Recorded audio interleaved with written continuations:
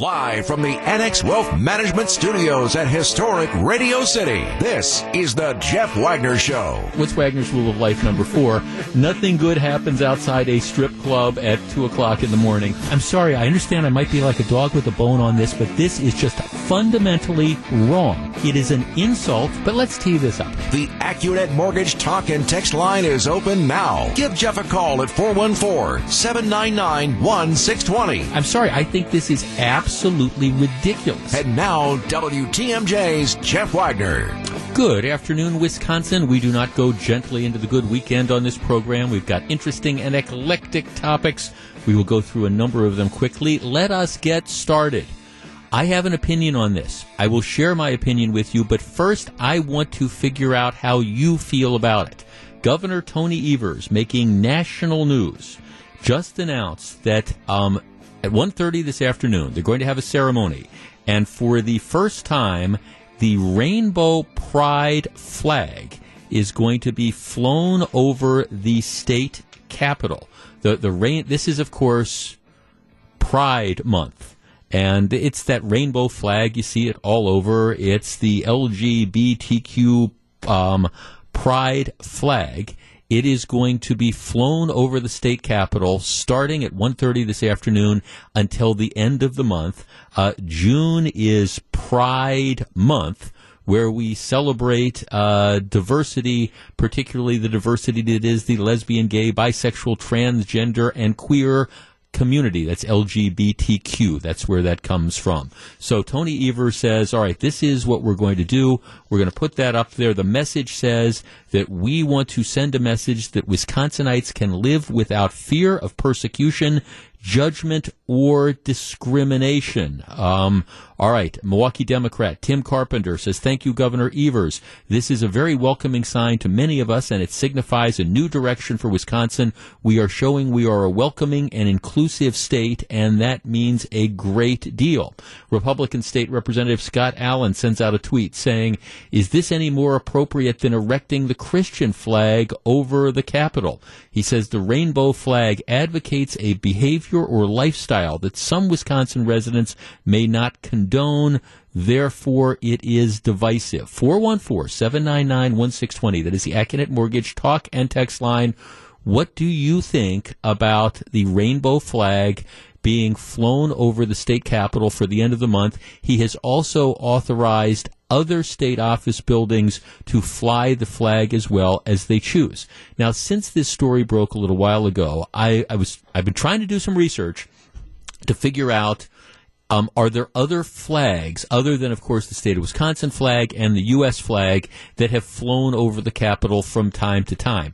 I know that at various times, based on a government proclamation, I know the POW MIA flag has flown over the state capitol. My guess is there are other flags which have flown as well, but I know for sure the POW MIA flag has flown over the capitol. So there is some precedent for flags other than the Wisconsin flag and the United States flag flying over the Capitol. All right, I will tell you what I think about this in just a couple minutes, but I am curious, what do you think about the decision that the governor has made?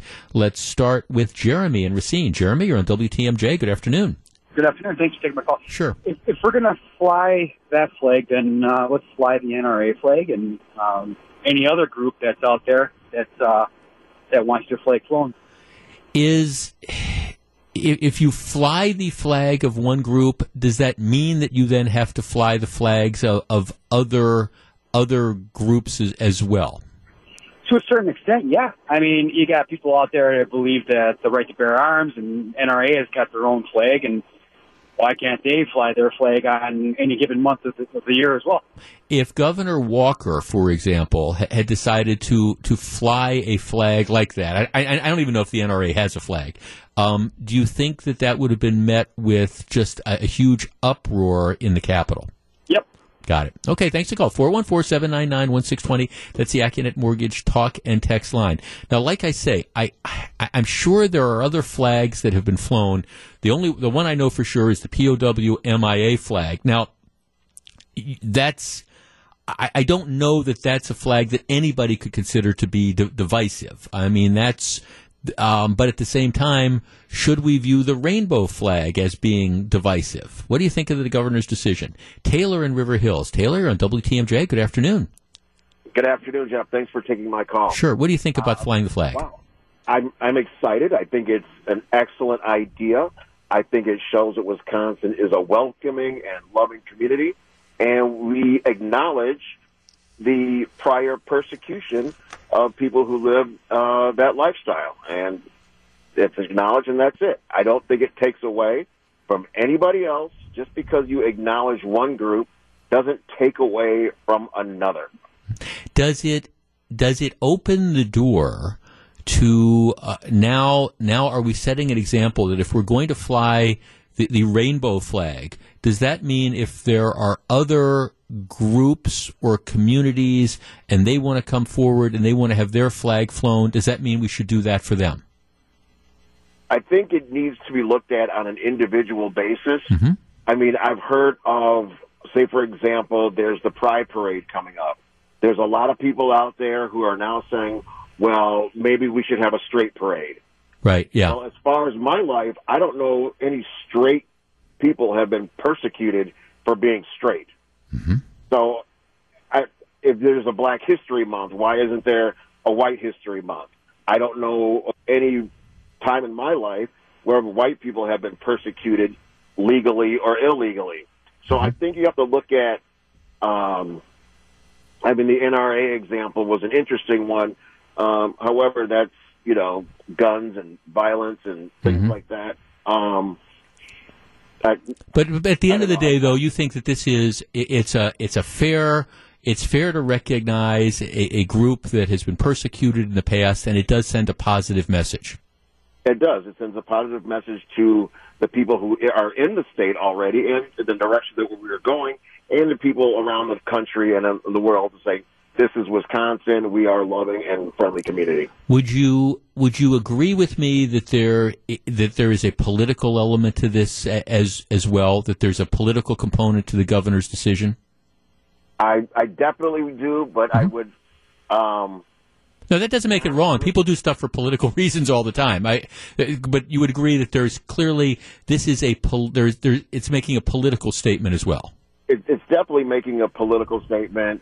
However, I don't believe it is a religious statement. Right. Got it. Okay. Thanks for no, and I don't disagree with that. And again, I'm not the fact that the governor chooses to do something and has multiple reasons for doing that. Hey, we want to be supportive. We want to show inclusion. And by the way, this is a way to earn points with the the pride community. I mean, okay, there's those two things can coexist. Trenton in East Troy, you're on WTMJ. Good afternoon. Hey, I just wanted to say that I understand what people have been saying about how we're a loving state, and we love these people. And I don't agree with the homosexual lifestyle, but I would have to say this. If we feel that these people are persecuted, why aren't we able to fly? Why is there such a big fuss when we're going to fly a Christian flag or a flag that stands for Christian values? Some of the most persecuted people throughout history have been Christians. That's my question. Why can't we fly a flag like the Christian flag? Well, okay. I mean, thanks for the call. I guess because the question of that, I guess the answer would be, okay, is it an endorsement of religion if you fly a flag dedicated to a religion as opposed to the rainbow flag, which shows support for a cause? Just like the POW MIA flag, which has flown over the Capitol, shows support for a cause. Okay, when we come back, I'll tell you where I come down on this. Our number, 414-799-1620. This is Jeff Wagner. Jeff Wagner on WTMJ.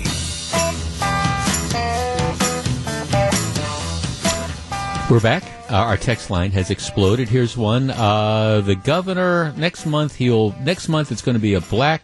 the governor is pandering to the people that got him elected.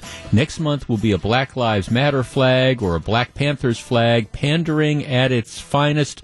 This is a complete joke. Let's see, here's another text. I consider myself more libertarian, and I don't care about people's sexuality so long as they don't try to push it on me or anyone else. Tony Evers putting that flag up has more to do with politics than anything. It might as well be a gay people vote for Evers flag flying. I think sexuality needs to stay out of politics. All right. 414-799-1620. The NRA is a private organization. Earlier caller said, well, what about an NRA flag? NRA is a private organization and is very political. Acknowledging human rights and equality with a flag is a very different thing from flying a banner to recognize a private organization. Another text. I don't think this is the issue Republicans really need to fight against. We don't need to be thought of as the party that is anti-gay. The more we fight against this, the more we will be called intolerant. We need to pick our battles, and this is not one to pick. Jeff in Fox Point. Jeff, good afternoon. Hi, Jeff. I'm fine with it. I think people objecting just need to calm down and ask him or herself, how is this affecting me? And if they're being honest with themselves, they'll say, no, this is not affecting me, and just get on with their lives. Does it open the door? I mean, that whole slippery slope argument. I mean, one of our texters says, okay, well, all right, are we going to, if the Black Lives Matter movement or the Black Panthers have a flag, would it be appropriate to fly that over the state capitol? Well, like let's say if it's Martin Luther King Day, I don't think that should be ruled out. Okay, if it's all right. Some sort of occasion. Okay, good enough. Terry on the South Side. Terry, you're on WTMJ. Hello. Hey, good morning, Jeff. So as I was telling your call screener, I remember like the thing with Trump blocking people on social media that didn't agree with him, but allowing other people to post what they wanted. I think it could be twisted and argued that by him endorsing, or let's say not really, but promoting like that ideology, and then other people saying, well, I want to put mine up there, and him saying no is similar to Trump blocking people on social media. Since we've legislated gay rights as being a right, the same way like a gun right is, or being black or a different race or whatever, by not promoting or endorsing those people and saying no, it could be argued that he's oppressing the speech and freedom of those people. Because the same way someone's posting on Donald Trump's Twitter page, which is a public site, which isn't ran by the government, but posting like your flag on a government building or public space, and then, or not being allowed to do that could be considered suppression if you're doing it for other people. Well, that's it, because somebody texts me and says, well, how about a Confederate flag? Should if you have a group that demands they fly a Confederate flag over the Capitol, should we do that? Right. So then you have to put the Black Panther flag up, the Party of the Black Panther, or the KKK. They're a suppressed group. I mean, yeah, it's a hateful group, but you're talking about suppression. Gay people have been suppressed, and now you're trying to promote their ideology. Well, there are other people being suppressed, whether you agree with them or not. You're not promoting their ideology. I don't think we need the government to promote people's ideologies. They're supposed to just pass legislation and be a fair, unbiased government. Okay, so being biased, it's virtue signaling, and I don't even think it's all the way sincere. Okay, well, all right. Okay, well, good enough. Well, thanks for the call. All right, so there you have it, and I would say we've been flooded with texts about this as well, and I would say we're split kind of 50-50 on this. Here is my take. I guess I understand. I mean, look, I didn't just fall off the turnip truck. I understand that there is a huge political element to this, and I think it does strike me as being pandering. Okay? Now, that being said, one of the things I was really curious about is, do we fly flags of causes or movements over the state capitol? And when I see that during the Walker administration, we flew the POW MIA flag. And I have, by the way, no problem with that at all. I mean, that was a decision. Like I said, my guess is there are other flags that have flown over the state capitol as well for various causes or whatever. So given the fact that we do that, this is not the hill, figuratively speaking, that I choose to die on. I mean, it is Pride Month. You know, we have, I think, if you look around, you have, I mean, you've got down Pride Fest at the Summerfest grounds this weekend. I was at the Brewers game this week, and it was like Gay Pride Night, and they had all sorts of packages that are there. I guess I look at this, and even acknowledging that I think there is a political element to this, you know, if we fly flags representing different movements, and that's what this is, and we've done it in the past and different causes, I'm not going to criticize the governor for doing this. Now, I think you need to be careful with this for the reasons that a number of you have talked about, because, where do you end up drawing the line? In this particular situation, I don't know that I would have done it if I was the governor, but the fact that he has, this is not the fight that I at least choose to pick. So if you wonder why you will now see the rainbow flag flying over state office buildings throughout the rest of the month, it's because of a decision that the governor made. I know it's going to be controversial. I guess in some circles it's going to be divisive. To me, this is it's symbolic one way or the other. And I guess I just think that there's bigger issues that we need to be concerned with. So I'm not going to get particularly, this isn't going to turn me out too much one way or the other, but you're going to be hearing a lot about this because this is getting national news, as this is the first time it's happened in Wisconsin. The governor has a political component to it. At the same time, again, bigger things to fight about. Let's get a budget done. This is Jeff Wagner. Welcome back to Jeff Wagner on WTMJ. In the last segment, we talked about Tony Evers' decision to fly the gay pride flag as being, pandering. If you want to really talk about pandering, Joe Biden reversed a position that he had maintained for about the last 40-some years. He reversed that position earlier this week in an effort to, at least in my opinion, pander to, the pro-abortion wing of the Democrat Party. And in doing so, I think, first of all, it was disappointing that he changed his position. And secondly, I think he's just flat out wrong. I don't think the country is where at least the far left wants the country to be. Here is the story. Before 1976, Medicaid. Now, everybody knows what Medicaid is. Medicaid is the government program that provides health care services essentially to poor people. It does a little more than that, but that's basically what this is.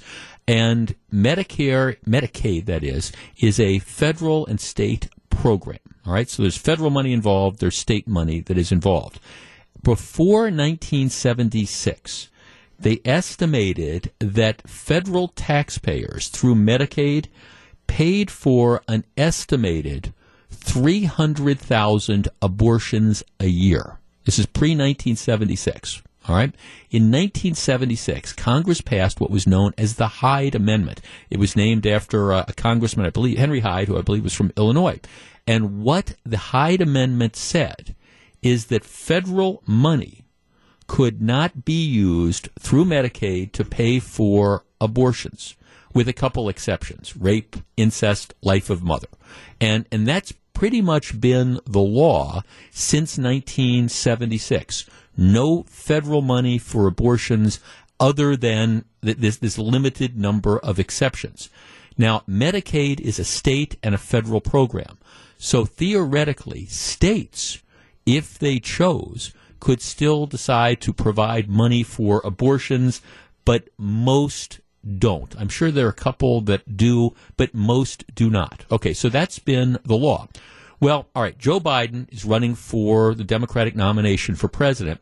He is much more moderate on many, many issues than a lot of the people that he is running against. As a matter of fact, I've said this before, I think that's the appeal that a guy like Joe Biden would have in the general election. I think, if the Democrats decide to nominate somebody from the far left, that bolsters the chances of President Trump being reelected. That's just my assessment of it. In any event, Joe Biden was a supporter of the Hyde Amendment and has been a supporter of the Hyde Amendment for essentially his entire political career. That's one of the things that happens when you've been involved in politics all this long. Well, now he's getting all this heat from the left. How can you not support taking federal taxpayer dollars and using it for, abortions? This is terrible. We're denying poor women the right to have abortions, et cetera, et cetera. So earlier this week, Biden, after getting a lot of heat on this particular issue, yesterday, as a matter of fact, he reversed himself, and he gave a speech in Atlanta last night, and he said, since I believe health care is a right, I can no longer support an amendment that makes that right dependent on someone's zip code. I'm not sure exactly what that means, but what he's saying is, I've changed my mind. I now think that we should use federal taxpayer dollars to pay for abortions. Our number, 414-799-1620. That is the Acunet Mortgage talk and text line. Now, this is, to me, that this isn't the question of, do you think Roe versus Wade should be reversed? Do you think that there should be rights to abortions in this country? This is I think, a different and perhaps in some respects a more fundamental type of issue, which is, do you think that you, as a federal taxpayer, should be required, through paying your taxes, to essentially fund somebody else's abortion? 414-799-1620. That's the Acunet Mortgage talk and text line. This isn't, should somebody have a right to an abortion? All right, Supreme Court, at least right now, says yes, there, with certain limitations, there is a constitutional right to do that. This is a different question. This is, should you have to pay for it? So if you oppose abortion as a matter of principle or religion or whatever, should you have to pay for somebody else's abortion? 414-799-1620. That is the Acunet Mortgage talk and text line. I understand that these are very, very volatile issues, but irrespective of the law on Roe versus Wade, I think the Hyde Amendment, I think it is appropriate. And I don't think Joe Biden is right in backtracking off of this. And candidly, I am disappointed because I think this is pandering. This is caving in. The guy has a track record for 40 years of supporting the Hyde Amendment and arguing essentially as he did that, he just didn't think that, if it's a right of privacy and we're saying that, women should have the right to do that, well, other people should have the right to say that their money isn't going to be used for this. I think the Hyde Amendment is still valuable. I think it is disappointing that Biden decided to flip-flop in this way. 414-799-1620. We discuss in a moment. If you're on the line, please hold on. This is Jeff Wagner. Back to take your calls. Here's WTMJ's Jeff Wagner. And again, let me be real clear here. This discussion is not about whether somebody should have a right to an abortion or not. This is the Hyde Amendment, which says, all right, if you're enrolled in the federal Medicaid program, federal taxpayer dollars cannot be used to fund the abortion, again, absent certain circumstances, rape, incest, life of the mother. Joe Biden has been a supporter of this his entire career. He changed his mind yesterday after being criticized by people on the left over the last 2 days. 414-799-1620. I support the Hyde Amendment. I don't think this is an issue where federal tax dollars should be used, and that has nothing to do with somebody's right to an abortion. Jason in Mequon. Jason, you're on WTMJ. Hey, afternoon, Jeff. Hi, Jason. There is no way in God's green earth that I should be obligated to pay for somebody's personal decision to have an abortion. Just like if somebody wants to smoke cigarettes, that's their personal choice. I shouldn't be obligated to pay for that habit themselves or that choice that they have. Okay, so well, no way. All right. Well, let me ask you the flip side of that, though, Jason. If you have somebody who's enrolled, a woman who's enrolled in Medicaid, who becomes pregnant, the government will pay for all the prenatal care. I mean, the government does pick up the tab for that. So if the government's going to pay for her to have the baby, why shouldn't the government pay for her decision to terminate the pregnancy? Well, you're taking care of a life. You're, promoting the growth of that baby inside the womb. Right. So that's all fine and good and stuff like that. But to terminate a pregnancy like that, that's a whole different story. You shouldn't, be allowed to do that. Okay, or all right. Shouldn't be able to. Okay, no, thanks for calling. I mean, because that's it. And the people who advocate for doing away with the Hyde Amendment, that's the argument they make. They say, look, you get treatment. I mean, if you're enrolled in Medicaid, you're a woman who qualifies for that, and you're going to get all the prenatal care that you want, and the taxpayers are going to pay for that. So, if we're going to treat that as something that taxpayers cover it, why shouldn't the decision to terminate the pregnancy? Now, I think that the decision to terminate the pregnancy is a much different decision than one that says, okay, we're caring for the health of the fetus. 414-799-1620. Jay in Hartford. Hi, Jay. Hey, how you doing? I don't agree with this. I mainly, I vote Democrat because of just social issues that I have personally. But this right here just takes the cake. I don't believe that taxpayers should be on the hook just to help for an abortion. I think that's something that should be the person who wants it should be responsible for that.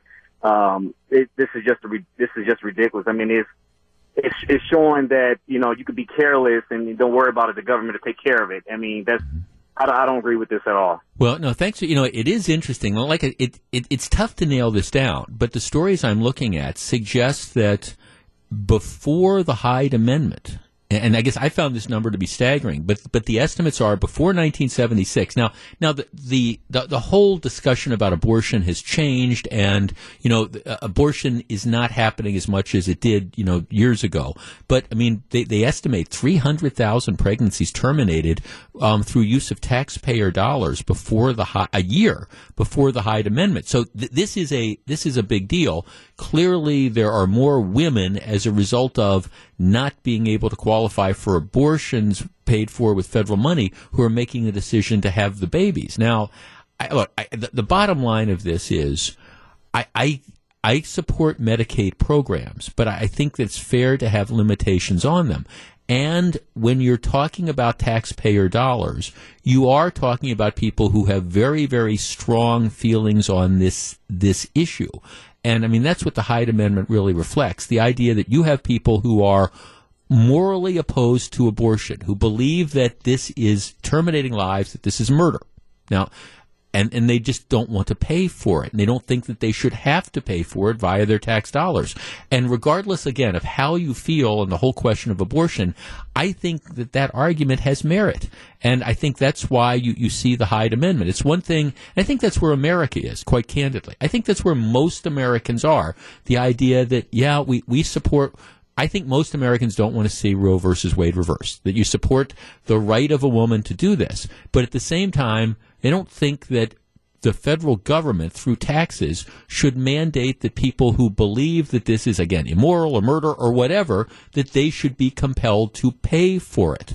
And I think the Hyde Amendment made sense at the time. I think it's still valid now. I guess what is disappointing to me, maybe not surprising, but disappointing, is that, Joe Biden, who I think took a principled stance when he supported the Hyde Amendment in 1976. I mean, Biden's argument pretty much, all along has been, really that it's not the government's business. I mean, when he got questioned about this years ago, he said, look, if it's not the government's business, then you have to accept the whole of that concept, which means you don't prescribe your right to have an abortion and you don't take your money to assist someone else to have an abortion. I mean, that's the principled argument that Joe Biden has made over the last 4 decades. But now, because he wants to be president and he thinks he needs to pander to some of the more militant pro-abortion people in the Democrat Party, well, now he's decided, those positions I've taken for the last 40 years, well, never mind. So I think Biden was right on the Hyde Amendment up until yesterday.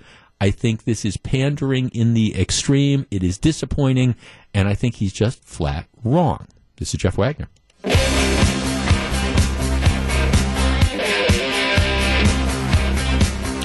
So very glad to have you with us. A couple texters pointing out, well, Jeff, what about all the other federal programs that my taxpayer dollars are used to support and I don't agree with? I mean, maybe you didn't support, the war in Iraq, but your taxpayer dollars were used to support it.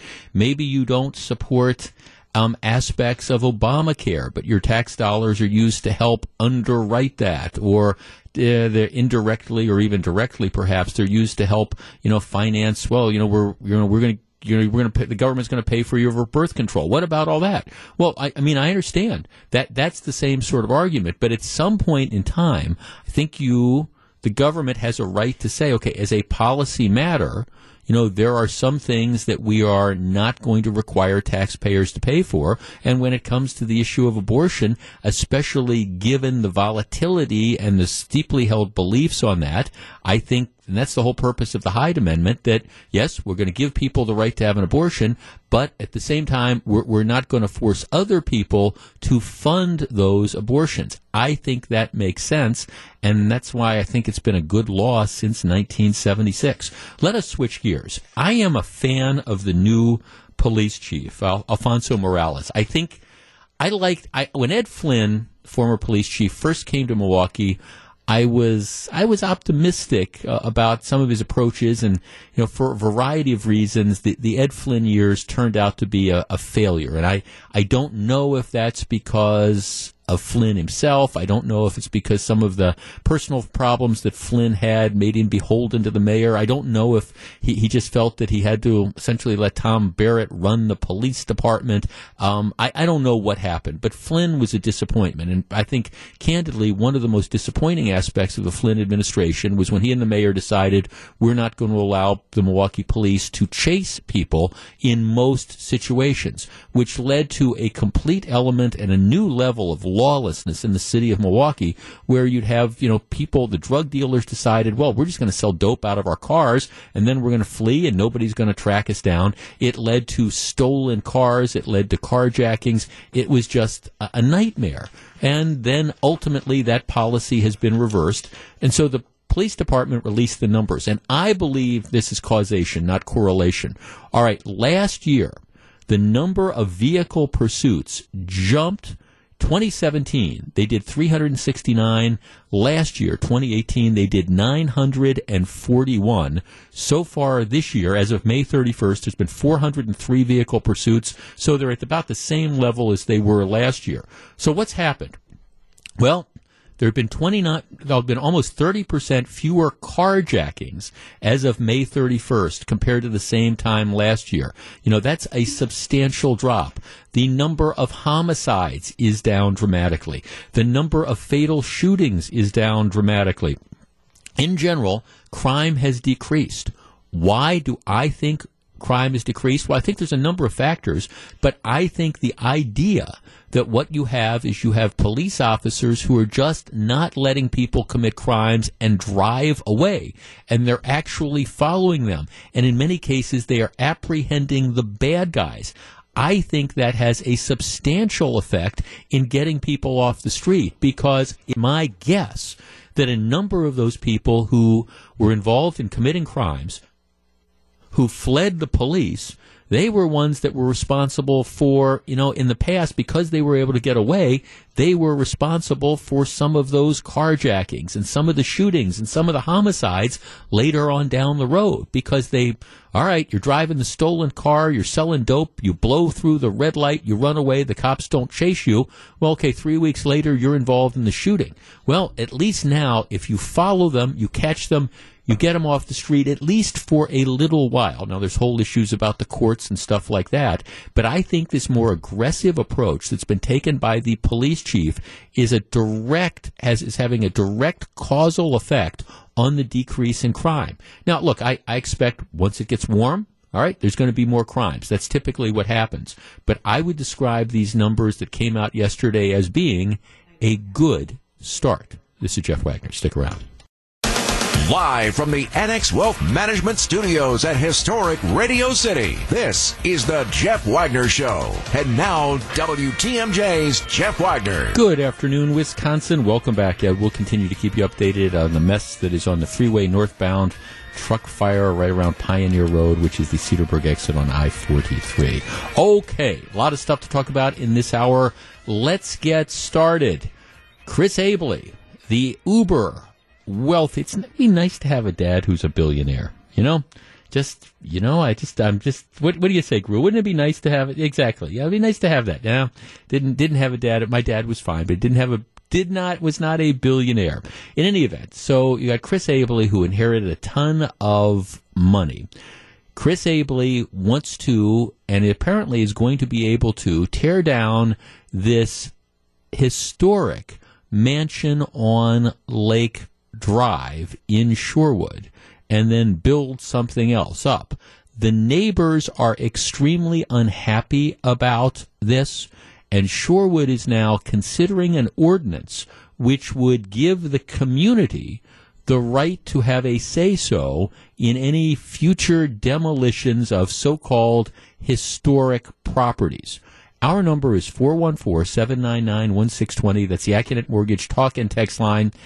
I understand why Shorewood is upset, but I guess my basic feeling is that, if you buy it, you should have the right to do what you want with it.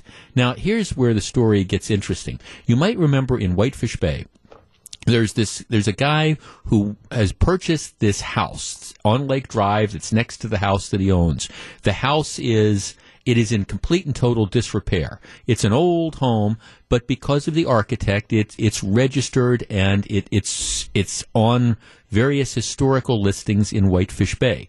Guy wants to tear it down and build a new place there, and the Whitefish Bay community, the village board, etc., they've blocked this because they've got these ordinances saying, okay, this home is listed in this historic preservation thing, so we have the right to tell you cannot do this, and that's where that stands. Now, what's interesting in the Abley situation is Abley has purchased for $2.6 million a mansion located on Lake Drive. It's almost 10,000 square feet. The home was built by a famous architect. You would think that this particular home would have various historic protections, but it's not. It's not listed in the National Register of Historic Homes. It's not registered in any sort of state thing. It's an old home that has historic value. But there's no ordinance. Now, if this were registered in the National Register of Historic Homes, there might be something that the community could do. But right now, there's nothing. And so Abley wants to tear this thing down, and I think the way this is going is he's going to be able to do it. There's really nothing anybody can do to stop him from doing that. Shorewood, because so many residents are outraged about this, Shorewood is looking at passing some sort of ordinance which would give the village, in one way, shape, or form or another, the right to tell people what they could do with their various homes. In other words, the ability to block the demolition of properties that aren't registered on the National Register of Historic Homes, but the ability to block, the demolition of those properties. Our number is 414-799-1620. That's the Accident Mortgage talk and text line. I understand why people might be upset that Abley is taking what is essentially a perfectly good older home and demolishing it. I get it. At the same time, I come down on this. It's his house. He spent $2.6 million to buy this particular property. If he wants to tear it down, I think he should have the right to do it. Now, I don't get it. I understand. For most of us, we wouldn't be able to play in this league. You couldn't buy a $2.6 million property to begin with, much less decide to tear it down. But he's got the dough to do it, and I guess I don't think the community should stop him. And they're not going to be able to stop him, but they're concerned about the next person that rolls in and wants to do the same thing. Should they pass ordinances? Let's start with Scott in Milwaukee. Scott, you're on WTMJ. Hi, Scott. Thanks for taking the call. Sure. No, they should absolutely not pass ordinances for this. This is not an historic home. It's not even a perfectly good home. Right. It's been added on to. It did not take those additions. Those at least 3 additions did not take into consideration any of the historic nature of the property or of the house. It was designed by an architect in 1927, not by a famous architect at that time. So what you're saying is everything that's old is not necessarily historic. Exactly. It's a old home that was Chris has every right to take it down, obviously, but from an historic standpoint, it's not an historic home. And Shorewood is smart enough. The leaders of Shorewood are smart enough not to set this precedent. Do you think that communities, and again, if the home is in the National Register of Historic Homes, then there's all sorts of different rules that apply. And those rules should apply. Right. Yes, Do you think that a community should be able to force somebody to have their property on one of these sort of protected registries or create their own registry and put it on, then put a home on without the homeowner's consent? Absolutely not. They're not qualified to set those kind of standards. There are historians, historic preservationists that are qualified to do that, and that is why we have an historic registry. Sherwood, like I said, Sherwood's smart enough not to do that. Good enough. Thanks for the call. I appreciate it. You know, it's interesting. The home I lived in Whitefish Bay was in the National Register of Historic Homes. The previous owners had put it in there because of the architect. And then Whitefish Bay created their own registry, and any home that was in the National Register of Historic Homes, if I wanted, it would automatically be in the Whitefish Bay one. I wouldn't put it on because I made the decision not to because I didn't want to give up the control. I mean, was I going to do anything to change the character of the house? Of course not. But I didn't want a board of people telling me or giving them authority to tell me what I could do with my property. So I never listed it on there. This, I think what Sherwood is looking at is saying, okay, what if you don't put the property in any sort of registry? Could we force you to do that? 414-799-1620. That's the Acunet Mortgage Talk and Text line. Now, look, I understand the idea of demolishing a Frank Lloyd Wright house, for example. You know, that cringes, but at the same time, if it's not otherwise protected and, you own it, I think you should have the right to do what you want with it. Let's talk to Paul in the North Shore. Paul, good afternoon. Thanks for taking the call, John. Sure. Yeah, it doesn't matter what side I guess you fall on it. It's a super slippery slope. What Shorewood is trying to do there with protecting it, even though it's really not protected. There's no difference from my house to your house other than the sheer size and location of this. And, to go back on it now, it would create it's such a slippery slope. Yeah, well, thanks for the call, Paul. I'm sorry, your cell phone's cutting out a little bit. I don't think Shorewood couldn't grandfather this in. I think what they're looking at doing is saying, okay, what about, we've got all these other properties that are old, that are in the village. We're not going to be able to stop Abley from doing what he wants to do, and which is to tear this down. But, moving forward, are there other older properties which aren't right now subject to protections? And should we create some sort of commission or committee to go around and designate these various properties as being protected so that, the next Chris Abley can't come in and do the same thing? And my answer is no. 414-799-1620. I think, this is one of those deals where you spend $2.6 million for this thing or for the next house, and I think you get to do what you want with it. Now, the problem with the guy in Whitefish Bay is Whitefish Bay, the house that he wants to level, did have historic protections. And so, once the house has historic protections, then you got to deal with the board and you got to deal with the various planning commissions and all those types of things. And that's in place. And that when you go into it. Well, in this particular case, the house isn't protected. But I just don't think that you should have boards, essentially, that, tell people what they can do with their properties, and especially if the homeowners aren't willing to consent to that. 414-799-1620. Let's talk to Steph in Janesville. You're on WTMJ. Hello. Hey, thanks for taking my call. Yes, sir. Hey, yeah, I agree with that. It's kind of silly to think that you're giving a whole bunch of power over your property to a committee to say what you should do with your house.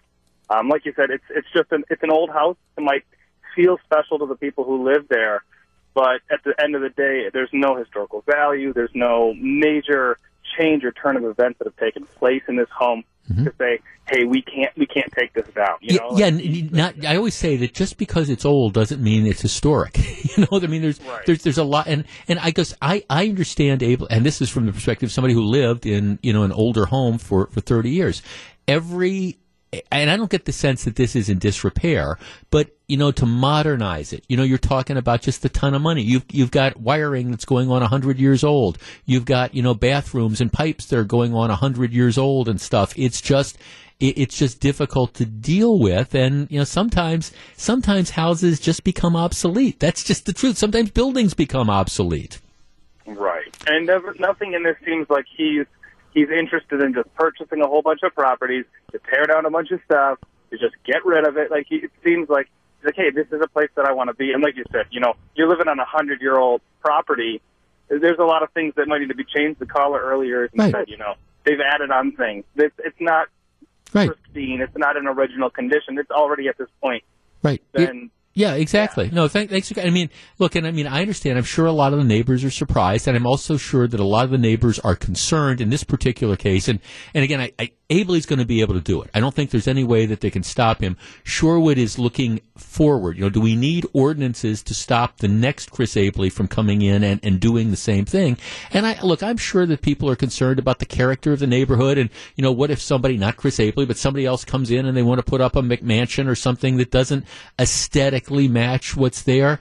Well, okay, I get the concern, but at the same time, you know, if you have somebody that's going to pay all this money for the property and is going to be paying property taxes for it, I mean, the community has every right to impose zoning rules and, you know, acreage, you know, so much green space, etc. They have every right to impose reasonable zoning rules on new construction. No question about it. I don't think they have the right, though, to tell you that you can't tear down your property that you have purchased.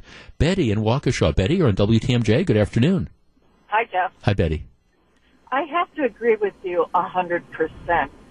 He wants to live in that location, and he wants to live in a brand new house.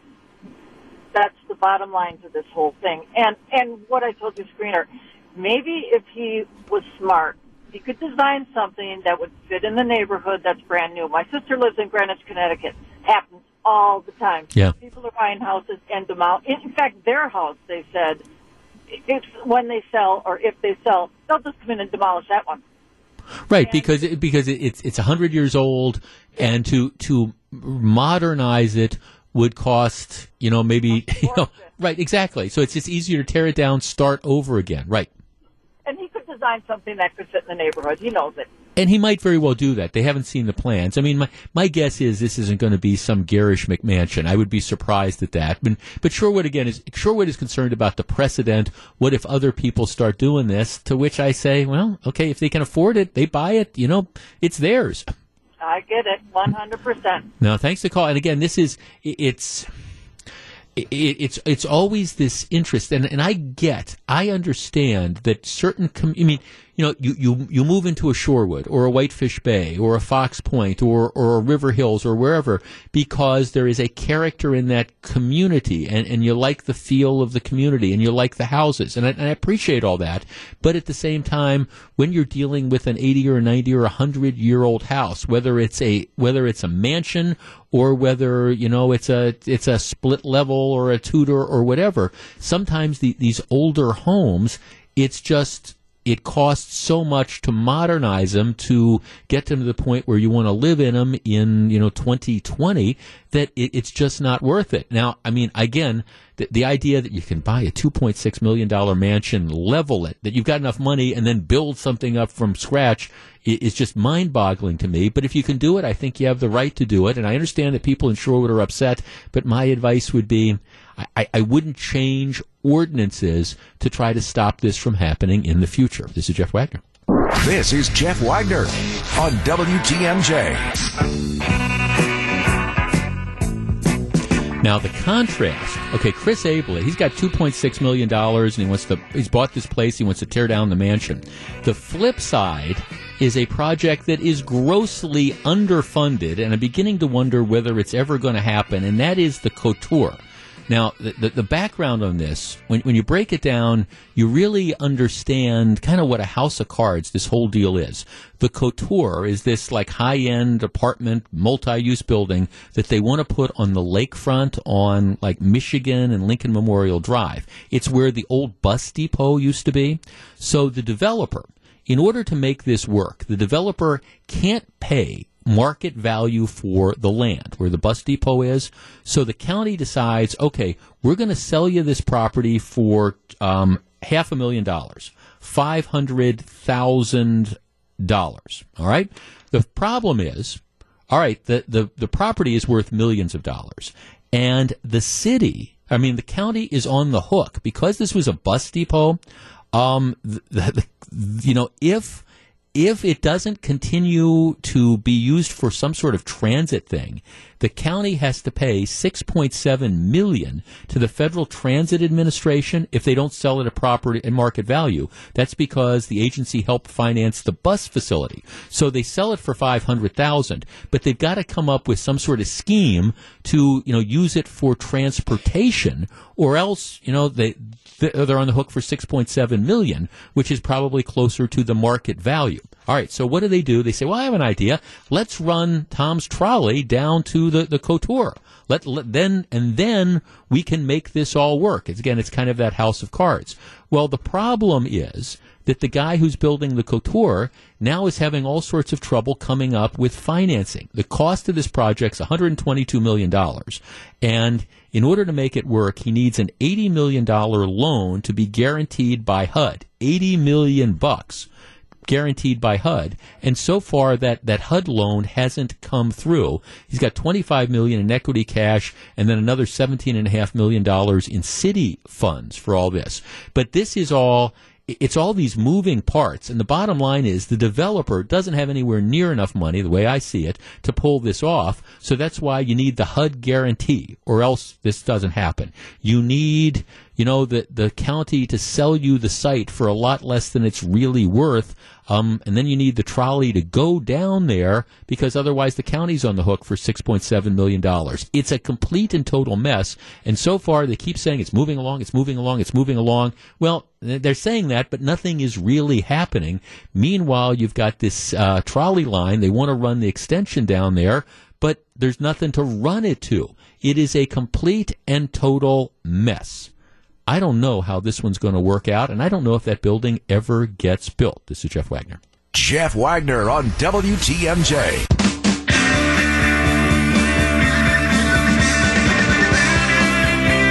So very glad to have you with us. Phil Grew, who's producing the show today and always. I hear that the Brewers... Okay, Sunday, I'm going to the game on Sunday. It's a Christian Yelich bobblehead day, so it's my grandson's birthday on Saturday, so we managed to get tickets from a couple different sources, so we're going for the Christian Yelich bobbleheads. Saturday, did I hear it's Stranger Things night? That's right, yeah. Okay. I know what Stranger Things is. Have you watched the show? Have you seen it? Yeah, I wouldn't say I'm the biggest fan, but I've seen both seasons. Oh, so you've watched both seasons on Netflix, and it's essentially a sort of it's like kind of like a science fiction thing, right? It's like there's somebody goes missing and things like that. Very science fiction-y, different dimensions, but it has a lot of nostalgia for like the 80s and things like that. Okay, so what would a Stranger Things night at the Brewers ballpark entail? You don't know. I think it's like those Game of Thrones theme nights where they change the video board and maybe the names of the players, but that's it. There's no like merchandise that they're giving out, I don't think. Will people dress up as characters from the show? I mean, I might wear a flannel. I don't know. Okay, all right. I don't think people might dress up. I'm not sure what they would dress up as because it's just normal kids wearing clothes. I guess that's what I thought that was interesting to me was, and I have not watched Stranger Things, but there's 2 seasons in the books, and they're coming out with the 3rd season. It drops. It's a Netflix show, so you have to have Netflix. And the 3rd season drops on the 4th of July this year. So that's, and I'm always looking for things to binge watch. And a lot of these shows, I watched the first year, like somebody, it was the Netflix one, Blood something or other, that was set in just north of Key West in the Florida thing. And I watched the first year of it. I watched the first season, and there's 2 more, and it just didn't hold my attention. But I did watch the first year. Bloodline, yeah, okay. Yeah. So, it was okay. I watched that, and it wasn't enough. But the Stranger Things, because everybody talks about and stuff, and so I'm always looking for stuff to binge watch, like I don't have enough to do with myself. Worth it or not? It's good. I think that's... there might be another show that's a better example, but I think that's the reason why Netflix streaming service is kind of what it is, because the huge success that the first season was for Stranger Things. Yeah, because they said that and when it debuted, Orange is the New Black. That's kind of winding down too. Okay, well. Last thing I need in this world is something else that's going to occupy my time for 20 or 30 hours watching TV while my wife is saying, you're supposed to be riding that e-bike, or you're supposed to be going out and walking, or let's do all that stuff. But all right, maybe I'll check it out. I just didn't understand what the Stranger Things thing at the ball. I get the Christian Yelich bobblehead thing. I understand all that, and we'll be there. All right, speaking of all of that and the new stuff and things like that, I mentioned the other day, we actually did a segment. I was, and this was like last week or 2 weeks ago, I forget which one, but I was sitting at the house, and it was on a Saturday, and I had read maybe it was in like the Wall Street Journal or whatever, I had read a review of a book that I thought was really, really interesting. And I didn't feel like getting in my car and driving to the bookstore and hoping that they had it or not. So what I did is I went on my computer, went to Amazon.com. I'm an Amazon Prime member. I ordered the book, and I also ordered razor blades. I know that sounds silly, but I needed razor blades. So I got a good price on them, so I ordered those. And then it popped up. It said you can have next day delivery for free. Okay. And I'm thinking, well, the next day is Sunday. And yeah. So I said, okay, sure. And I'm like, they're going to deliver on Sunday. Well, darned if Sunday doesn't roll around and the book comes in and the razor blades come. And I'm thinking, man, how did they do that? And it's all for free. And I'm thinking, okay, well, is this where we are now? Because I am old enough to remember when stores were closed on Sundays, right? I mean, there was a time where, you did not shop. I mean, grocery stores were largely closed. Maybe some convenience stores and stuff were open, but shopping centers were closed. Certainly department stores were closed. Well, that's now, of course, all changed. We want stuff when we want it. And the challenge now for the Amazons of the world is, how do we get stuff delivered? As a matter of fact, one of the big real-world problems that they have is, where do you get all the different delivery drivers? How are you going to get enough people if there's folks like me that are making, I don't know, what's the book, maybe $20 and the razor blades 10? You're making $30 orders and you're offering same-day delivery. Where are you going to find the people that do that? And how can you make money doing that? If you're going to keep the costs low on the items and you're going to offer free delivery. Now, admittedly, it's free delivery because I pay for the Amazon Prime service, so you make some money for that. But still, you got to hire drivers. You got to find people to do that. So one of the things that Amazon is talking about, and one of the things that they rolled out this Wednesday in Las Vegas, is they say they're ready to go with drones. Wednesday, Amazon announced that it could start making drone deliveries to your house and my house in just a couple of months. The chief executive of their consumer division, apparently they have this new iteration of a drone that's out there that they say can make deliveries up to 5 pounds at a range of 15 miles. They say this new drone is quieter than earlier versions, so neighbors are going to be less bothered by it. They say that these drones have been designed to fly to your house without a human pilot and to detect obstacles like wires, humans, and dogs as it maneuvers to and from its destination. Right now, many current drones rely on pilots who navigate them from control centers on the ground where they can monitor the flight path through cameras. These new drones that they say they're on the verge of coming out with eliminate human involvement for smaller orders. Now, you have to... Right now, the government still regulates a lot of airspace, so you got to work with local communities to get permissions and exceptions for this. But, Amazon now says that they think that they're going to be ready to go with this and to start rolling it out in communities where, again, they can get the permission to do this within the next couple months. Our number, 414-799-1620. That is the Accunet Mortgage talk and text line. Do you think this is real? Or do you think this is kind of like pie in the sky, George and Judy Jetson, that type of stuff, that they're talking about it? Do you believe that we're going to seriously see any widespread use of drones to deliver packages in the next year or two? 414-799-1620. That's the Accunet Mortgage talk and text line. Look, I guess my response would be, color me skeptical. I mean, I understand that there is incredible pressure Because again, if you're going to offer next day delivery, or even some cases like same day delivery, there's a limit on drivers. There's a limit as to how you're going to do this. And I guess the idea of this giant fleet of drones that picks up, 5-pound packages and gets programmed in, and automatically it flies to your house and flies back. I think I understand why, from a company's perspective, that has an appeal. My sense is maybe we're going to get to that some point someday. I seriously doubt whether we're going to see this in widespread use, at least in the next few years. But maybe I'm not giving it enough credit. 414-799-1620, that's the AccuNet Mortgage talk and text line. What do you think? Is this going to be a world driven by drone deliveries of stuff over the next couple years, or actually over the next year or so? Do you think we're ready? And is it going to freak you out if all of a sudden you see all these drones flying into your neighborhood and presumably landing on your porch and dropping off packages, or landing on your neighbor's porch and dropping off packages? Is this the future, and is it now? 414-799-1620. I am skeptical, but I'm willing to be talked out of this. We discuss in just a moment. If you're on the line, please hold on. All right. Is the future now when it comes to drone deliveries? Amazon says, yeah. This is Jeff Wagner. We discuss in just a moment.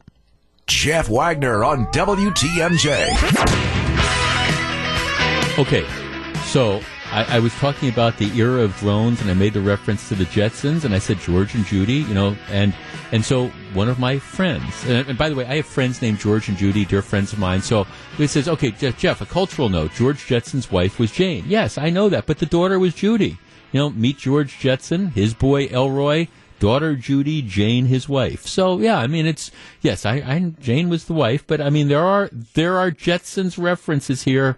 It was in fact daughter Judy, but I'm sure I'm thinking of my friends George and Judy Prescott. Let's talk to Mike on the Northwest side. Mike, are you ready for drones? No, I'm not. I think it would be a huge distraction in the sky, quite annoying after a while. And take a beautiful day like today, and you have all these drones flying around, taken away from the peacefulness of what, I think people would take up honing on their skeet shooting skills. It is interesting. Now, like right now, they're saying that the range is only about 15 miles from, the distribution centers. But I guess I could theoretically see, if this kind of takes off, more and more of these, just spinning off. My guess is also, you're going to have the range, which would increase. But I'm sort of with you. I've got enough trouble, my dog going nuts when the delivery driver pulls up, much less all of a sudden when you hear something landing. Plus if you've got weather issues, I guess I'm skeptical that they're this close to being able to roll out something like that. There's enough distractions right now. No, thanks for calling. Just like some of us are like skeptical of the streetcar and winter and ice and things like that. I'm trying to imagine how a drone delivery thing would work, again, in places like Wisconsin in the winter. Now, don't get me wrong, this probably is the future, but I'm just not convinced that the future is now, although I understand this is going to be the challenge moving forward is, where are you going to get the people that drive and make these deliveries? When we were talking about the next day delivery thing, one of the people that called in had a caller who was a part-time driver for these Amazon things. And he said, yeah, you can sign up for as many shifts as you want, and you can say you're willing to work for 3.5 hours, and you go in and you get this assignment. They've got it all timed out that you get X number of packages that they figure you can deliver in 3 hours or however long your shift is. So I'm sure there's a lot of that type of stuff that's going on. Drones would limit that. I guess I just don't know that I think we're as far along as they suggest. Brian in Kenosha. Brian, you're in WTMJ. Hey, thanks. Hi, Brian. I'm extremely skeptical on this. And two things that come to mind. FAA regulations on drones restrict drones from flying within a 5-mile radius of any airport. Any airport. The distribution center here in Kenosha is considerably less than 5 miles away from the airport. And if you were to put a circle of 5-mile radius around Mitchell Field, it would pretty much wipe out a good portion of Milwaukee. Yeah. Now, what you'd have to do, I mean, the FAA could always waive those regulations, theoretically. I'm not saying it's a good idea, but yeah, you're right. As a practical matter, they'd have to do something like that. They could, but I don't see any sign of that happening.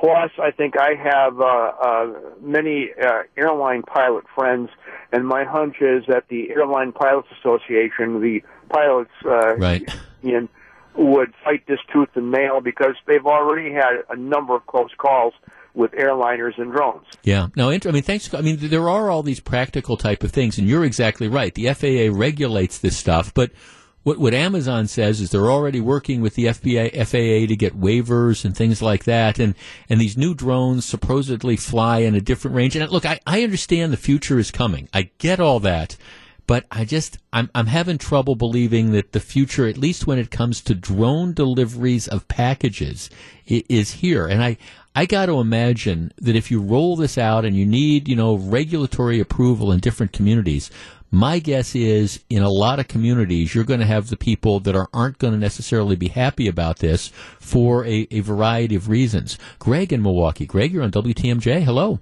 I know a lot of your callers already kind of pointed out a few things, but I work for an expedited delivery service here in Milwaukee, and, wait until the first time that one of these drones cause any kind of personal injury or liability, a kid runs up to it and you have a real bad accident. It's going to be not good. Yeah, or it gets tangled in a power line, or it's up and all of a sudden you get a 30-mile-an-hour wind gust or something like that blows it into somebody's house or whatever. Yeah, so you don't think we're anywhere close to this either, huh? Yeah, I think we're close, but I don't think it's going to happen. I think there's a lot of hoops to go through yet. So the expedited delivery package service, from a job perspective, you think those jobs are going to be secure for a while, huh? We cannot hire enough people right now. Oh yeah, well, especially, I mean, that's why I was doing this topic last week. I mean, when I order the stuff and they say, okay, you want next day delivery, as part of Amazon Prime, I say, okay, sure, if you're going to give me free next day delivery, I'll take it. But I'm thinking, man, the next day is Sunday. How are you going to find people? And again, this wasn't even a big order. This is a book and some razor. This is probably $35 or $40 total with the order, and yet somebody. They had somebody deliver it to my doorstep, within 24 hours. Right. Our industry is tough to get drivers right now. I mean, and with the wages that Amazon is paying the drivers, that even makes it a little tougher. Interesting. No, thanks for the call. Well, and of course then that becomes the flip side, because as you get more used to this, you're like, oh, okay, I'm kind of, this is kind of nice. I want this stuff when I want it.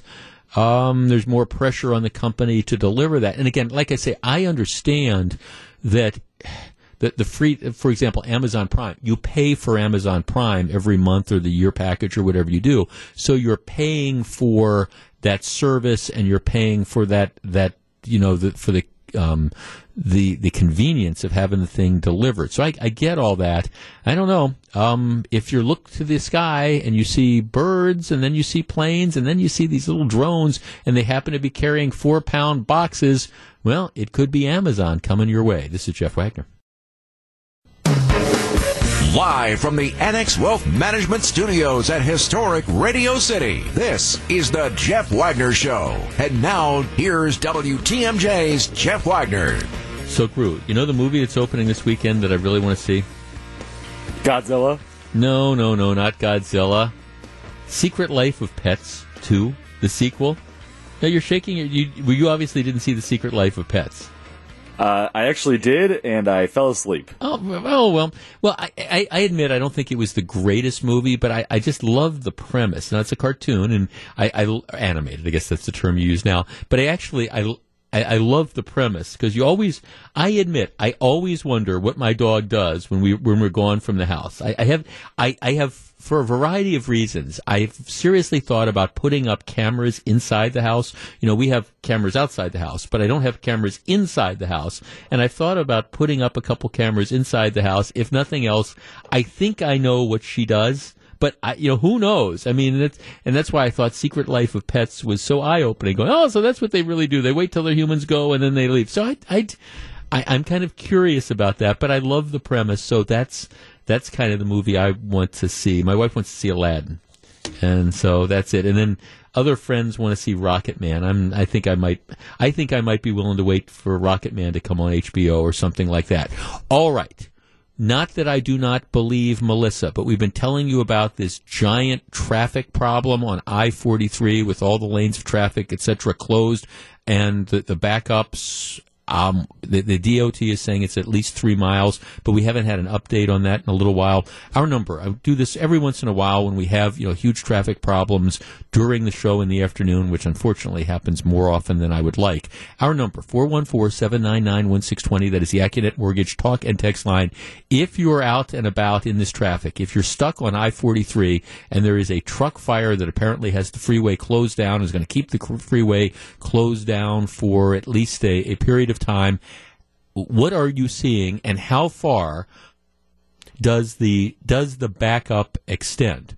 Now, we're telling people if you're going north out of the city, and of course, this is Friday afternoon, so you have maybe, more people than normal who are trying to sneak out, maybe, get a head start on the weekend or things like that.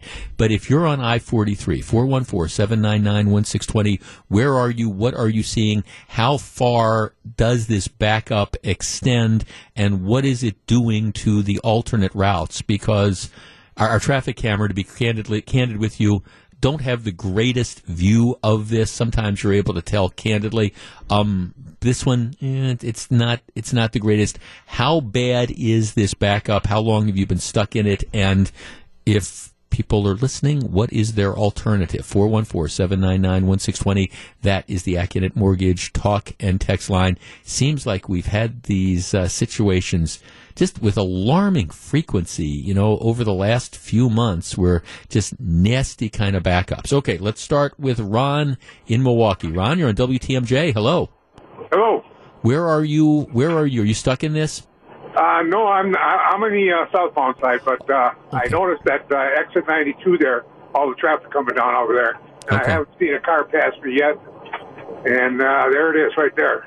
I'm looking at it. So it's a mess, and it extends quite a ways, huh?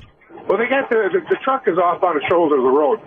Okay. And there's no smoke coming from it, but there's a lot of emergency vehicles here. Right. Yeah, well, it is a tractor trailer, and the tractor's gone. All that's left is a frame and rims. Yeah, well, and thanks for calling. No, and my guess is my guess is they're probably, because they're always afraid that the fire could reignite or something, they're going to exercise caution and make sure that thing is clear before they let people get close. Andrew on I-43. Andrew, good afternoon. Hi, good afternoon. Where are you going northbound? Yes, sir, I am. Okay, so where are you, and how long have you been stuck there? Half a mile from the Cedarburg exit. I've been stuck here for roughly 40 minutes. Wow. Where did you first hit the backup?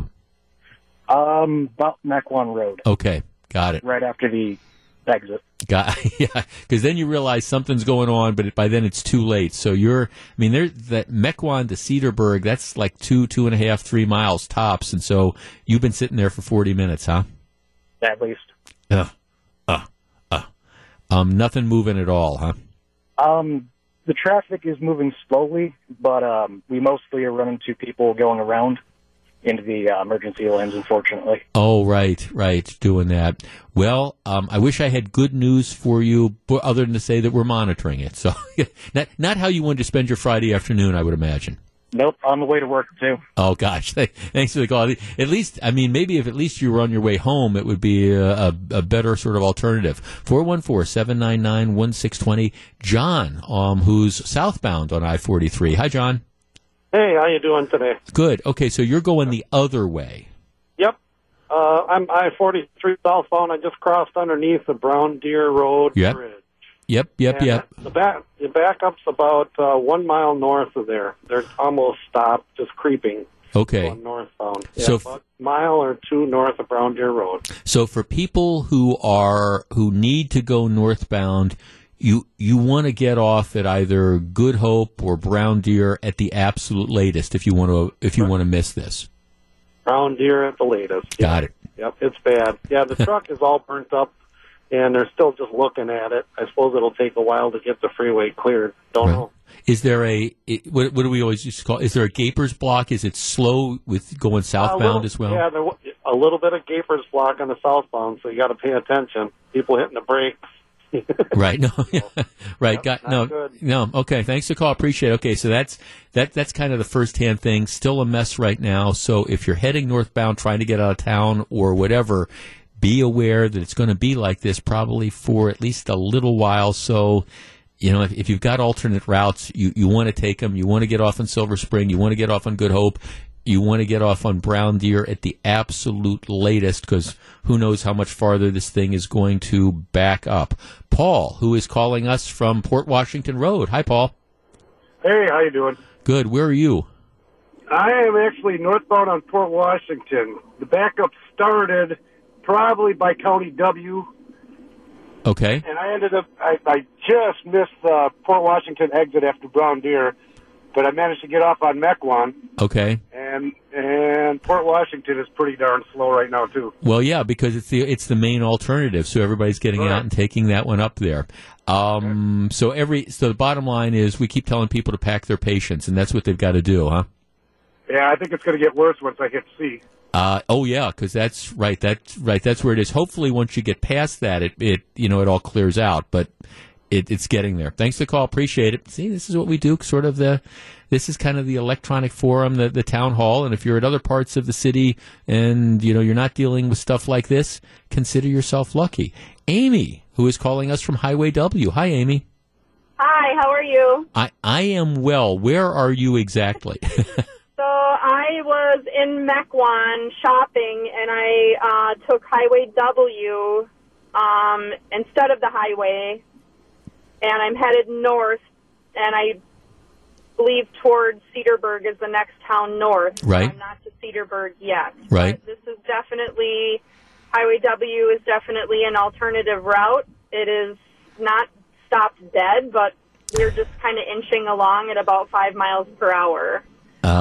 Yes. I just passed a fender bender of like 3 cars because, people are mad and they're probably running into each other. Right. And then when I was on hold, a motorcyclist decided to drive on the opposite side of the road, going in, to pass all the cars. So that was kind of not safe.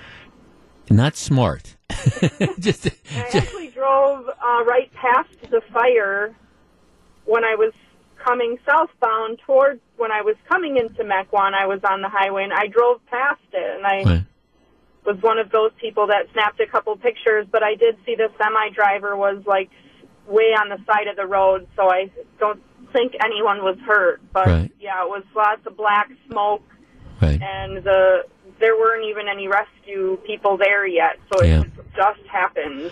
Yeah, so it's been taking you forever to get where you're going, and probably you're not going to get there fast.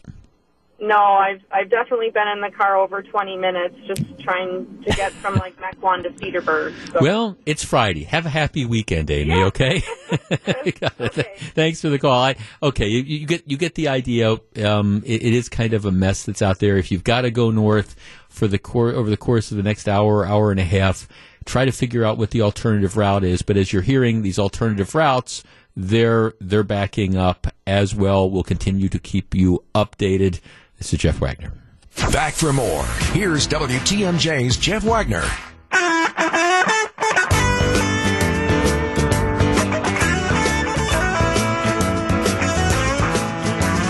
So very glad to have you with us. Pop Culture Corner coming up in about 10 minutes. All right, President Trump creating a couple controversies over the last couple days. And I understand. Look, some of the things that people get worked up over, I think you really want to say you got to dial it back, because there are some people who just don't want to give President Trump credit for anything, and any remark he makes, he's going to get criticized for. But every once in a while, there's things that you wonder, why are you doing this? For example, yesterday, there's no question, there's no love lost between Nancy Pelosi and President Trump, and so he decides that he's going to give an interview with Fox News. and he describes Nancy Pelosi as a nasty, vindictive, horrible person. Now, this was after reports leaked that she said, I don't want to impeach him, I want to see him in prison. And I thought, and matter of fact, I mentioned this yesterday, I thought Pelosi was out of line for that. That is not constructive. And I would say the same thing for Trump. This is not constructive. And I understand that there's some people on both sides of the aisle that want to see this kind of blood sport and this fighting.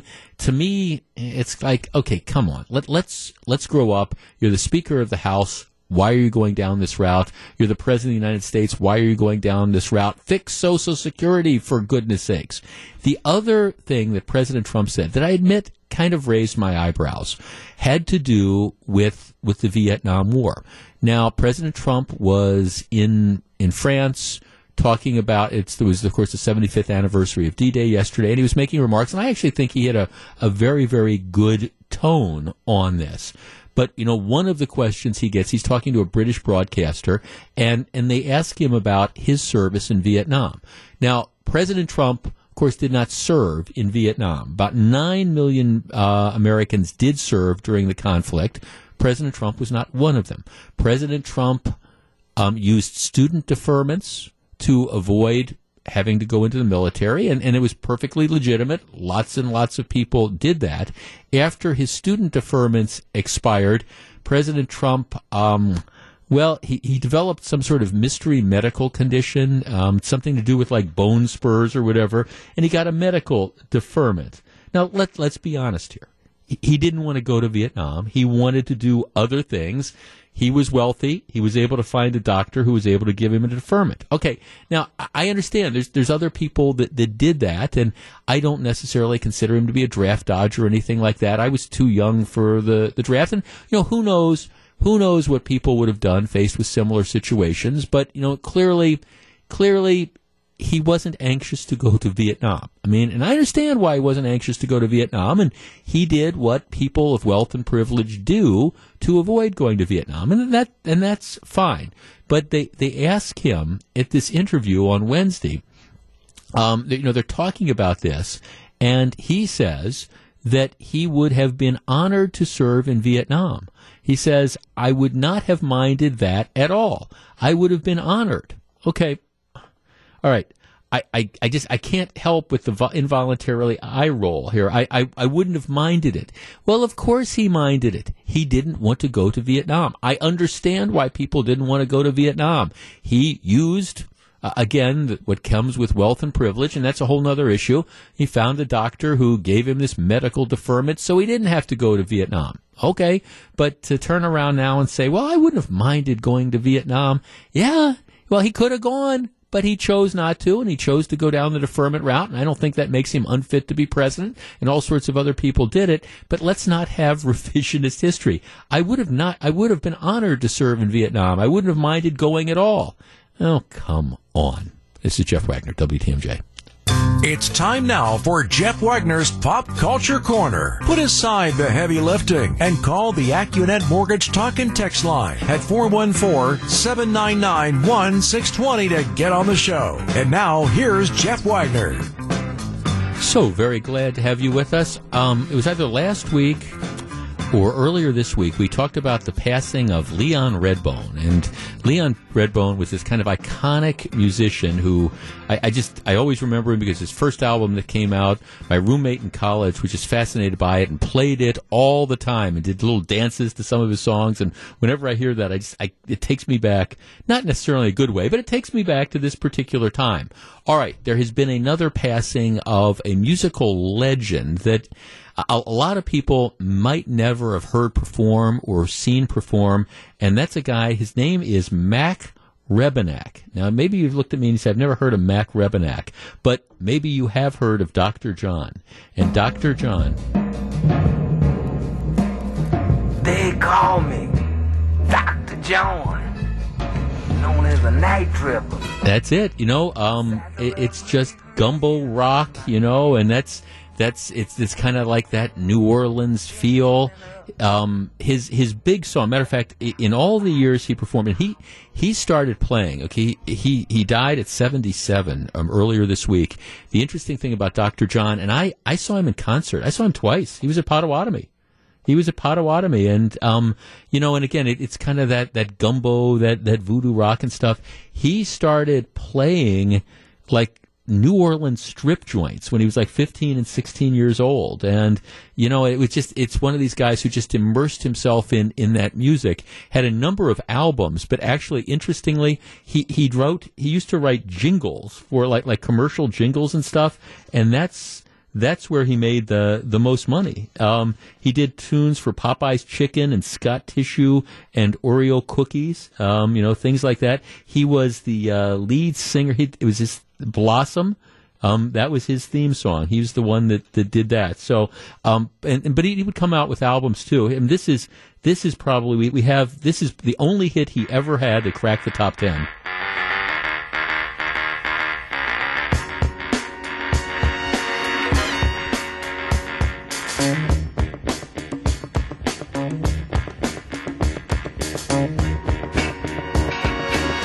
I can name that tune in 10 notes.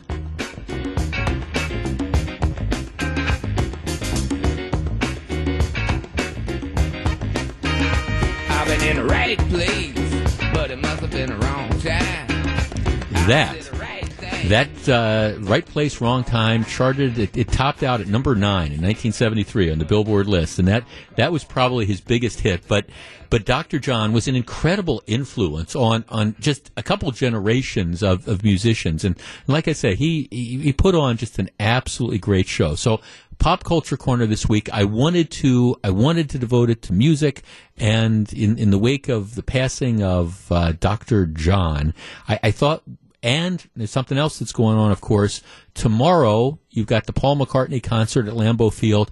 I have never seen Paul McCartney in concert. Never. But tomorrow night, we're going up to see Paul McCartney in concert. I'm looking forward to that. He played in Madison, last night, I think. So everybody says it's a great show, 3 hours long, plays a lot of the Beatle hits, plays some newer stuff, plays some of the Wings things. I'm very much looking forward to that. I saw Dr. John in concert, like I say, on a couple occasions, once in Potawatomi and once somewhere in Las Vegas. I'm trying to think of the name of the hotel. But he put on a very, very good show. So I thought, in kind of recognition of the passing of Dr. John, just an incredible musician, I thought what we do is talk about concerts. Pop Culture Corner this week, 414-799-1620. You had to be there. The best concert that you have ever attended. Maybe it was at Summerfest. Maybe it was at some county fair somewhere. Maybe, you saw this obscure performer in some small venue, and the next thing you know, the performer went on to hit it big, and, they're playing amphitheater shows. But the best musical show, the best concert that you have ever attended, 414-799-1620. That is the Acunet Mortgage talk and text line, and you can define best, however you want. But that magical thing, the reason why, we go out to live shows and why we, buy the tickets and why we see these things. The best concert that you have ever attended. You had to be there. 414-799-1620. That is the Acunet Mortgage talk and text line. Take a break. We'll be back with as many of your calls as possible. Again, I encourage you to call early because our phone lines tend to jam up, and do not overthink. Just when I throw out the topic, you think back and say, oh, that's the one that comes to mind. 414-799-1620. You had to be there. The best concert you've ever been to. This is Jeff Wagner. Back to take your calls. Here's WTMJ's Jeff Wagner. I love these segments. Here's a couple texts. Ozzy Osbourne, Ozfest, Alpine Valley. I've never seen Sabbath, never seen Ozzy. The Eagles at Fiserv Forum. Eagles are playing 2 North American concerts this year, back-to-back in Vegas at the end of September. I'm thinking of going. And it's like a week after we get back from our listener river cruise, and I'm wondering if that is excessive. But I'm thinking about it. All right. 414-799-1620. Let's start with Pam in Ripon. Hi, Pam. Hi. Best concert. Well, the favorite concert I went to was Leonard Cohen in 2013, and I almost didn't go. One of those where he was getting really old, and I followed him my whole life. Right. and maybe I wouldn't want to see what happened. Right. I feel that way about Bob Dylan. Yeah.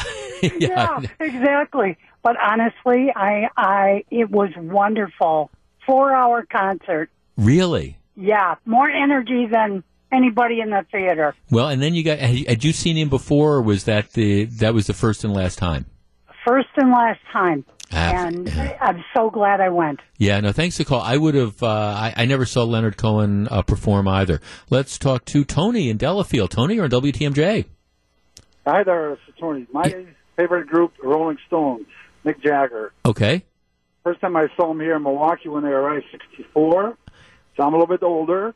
But last time I saw them several times, but last time I saw them in Las Vegas, they had a great show at MGM. It was just a great concert. Okay, look, you saw the Stones in Milwaukee in '64. Yeah. That would have probably been like their first tour of the U.S., I would imagine. First time, yes, in Milwaukee. Then the Beatles came in a month later or something. Do you remember where you saw them? Did you see them with the arena or the auditorium? The auditorium. It was the old auditorium. Yeah. Oh, yeah. They were just starting. Yeah, no, see, that's... Those are the kind of stories that I absolutely love, where you see, and actually that's one of the cool things that at Summerfest that happens from time to time. You see some of these bands on the side stages or something that are just kind of like starting out, and next thing you know, boom, they end up exploding. I mean, how cool is that to see the Rolling Stones in 1964? 414-799-1620. Tim in Jackson. Tim, you're on WTMJ. Hi, I saw Pink Floyd at County Stadium, Milwaukee County Stadium, with the Animals tour. Right. The Animals album just came out. Right, and did they have the big balloons then and stuff then? The big pig blew up. Yeah, right. It scared the daylights out of me. That's it's amazing. Matter of fact, as we go through this topic, my guess is you're not going to be the only guy that saw Pink Floyd at County Stadium and just loved it. That sounds like it was a spectacular show. It was something else. And, me and my girlfriend skipped out of high school to hitchhike to Milwaukee to get tickets. Okay. And it was worth it, right? It was worth it. Thanks, Dakota. It's kind of fun because the other thing that got me thinking about this topic is there's a new documentary that's out today, I think, on Woodstock. And so, 1969 and stuff. So you're looking at, Woodstock was 69. So of course this is going to be the, do the math, the 50th anniversary of Woodstock. So there's a lot of that stuff. And you see these performers and they're so young, and you see the people and they're so young, and it just brings back memories. 414-799-1620. Brian in Manitowoc. Brian, the best concert ever. James Taylor. Okay. At the Riverside Theater about 6 or 7 years ago. Okay. He played all of his old, top hits for about 3 hours. That's what. I love. I mean, thanks for calling. I love it when you hear that they played the hits. Sometimes there's some performers. Dylan would be one. Neil Young is another. Who they play all this obscure stuff, and that's fine. That's a little bit self-indulgent. But the truth is, most of the people that are paying the tickets to go to see these performers, you want to hear the hits. And they've got, you go to see Jackson Browne, and Jackson Browne, he's got all these great music and stuff. Well, most people, it's okay to hear one of these or two of the obscure tunes, but you want to hear the hits. And actually, he did that. Okay, here's a text. Jeff saw Tim McGraw and then new wife Faith Hill perform together outdoors in Grand Prairie, Texas during a thunderstorm at a special private concert sponsored by Microsoft. They performed flawlessly despite the risk and managed to drown out the thunder and, fortunately, the minimal rain. Jeff, it's the Steve Miller Band at the Oriental Theater with a local band from Milwaukee. Let's see, Jeff, Queen at the old auditorium. Yes, now it's the Milwaukee Theater, but, lots of us think of it as the auditorium. 1977. 414-799-1620. Jeff says, Earth, Wind, and Fire at a small private party with 350 people. How cool is that? Aaron in Watertown. You're on WTMJ. Hello. Hello. Our best concert was about 20 years ago in Madison, the Blind Boys of Alabama. Okay. And we actually saw the original group, and they're older guys, obviously blind, and they sing beautifully. And they came off the stage, It was so neat. One by one, they each had a hand on the guy in front of them, on the shoulder. Right. Came through, went up and down the aisle singing. It was probably the most stupendous thing I ever saw. Great singers. Outstanding. Blind Boys of Alabama. Yeah, let's talk to Paul in Oak Creek. Hi, Paul. Hi, I want to go to Madison also. Camp Randall Stadium, we saw U2. Oh, I've never seen U2 either. Which tour was it? Okay, got it. Yeah. Just we were down on the football field, obviously, which was covered at the time, which made everything so huge, and just you were surrounded by the stage and right. the crowd. It was fantastic. Yeah, I mean, I think some people might forget how big, and U2 is still big, but I think people might forget how big U2 really was in the Joshua Tree era and stuff like that. Very international band, yes. Yeah, and incredibly, U2 is another one of these groups where I don't think you really realize the extent of their songbook until you start hearing the songs. You go, oh gosh, I forgot that they played that one and they played, that one. Tim in Jefferson. Tim, you're on WTMJ. Hi. Hi, Tim. Hi. Eagles, Steve Miller, Joel Walsh, Pablo Cruz at Milwaukee County Stadium. I believe it was 1980. That sounds like quite a package show. The Eagles in their prime, Steve Miller in his prime. Joe Walsh, was that before he joined the Eagles? No, he was a member of the Eagles too, wasn't he, at that time? I believe he was, but I've been to a lot of concerts, but nothing like that. Outside, I think it started, early afternoon. Right. Introduced to the blanket tosses. Uh-huh. Yeah, Yep. and I love it, and you still remember it. So that's good that you hung around enough to remember it. Thanks for the call. Okay, let's see a couple of texts. Jeff, I saw U2 at the Palms, which is of course a small Milwaukee entertainment venue that's no longer there. I forget what it is now, but 1981. Let's see. Paul in Bayview says, 1968, I saw Santana at the Pabst. The first album from the group had just come out. Here's another. Courtney in Stevens Point says, I'm betting mine is tomorrow. My family surprised me with Paul McCartney tickets for my 30th birthday, so I will be at Lambeau tomorrow to see McCartney. How about that? I'm trying to think. I've had a lot of great concerts. I would say I didn't know they were front row seats. Front row seats in 1979 at Alpine Valley to see Fleetwood Mac during the Rumors tour. That was great. Jimmy Buffett years ago playing at the Riverside Theater. It was just him and one other performer 2 nights in a row in the middle of winter. That was incredible. I love going to concerts, and it's just the fun thing is, you'll see good ones, you'll see bad ones, but you'll always see fun and entertaining ones. Saw Levon Helm a couple months before he passed away he played the Potawatomi Theater, and that was Potawatomi's Northern Lights Theater. That was great. So this was fun. I'm sorry. I wish we had a little more time to answer some more calls, but best concert ever. Pop Culture Corner this week devoted to the passing of Dr. John. Just a great, great performer. All right, when we come back, Scott Warris is in for John McCure. We'll find out what he has on his mind on Wisconsin's Afternoon News.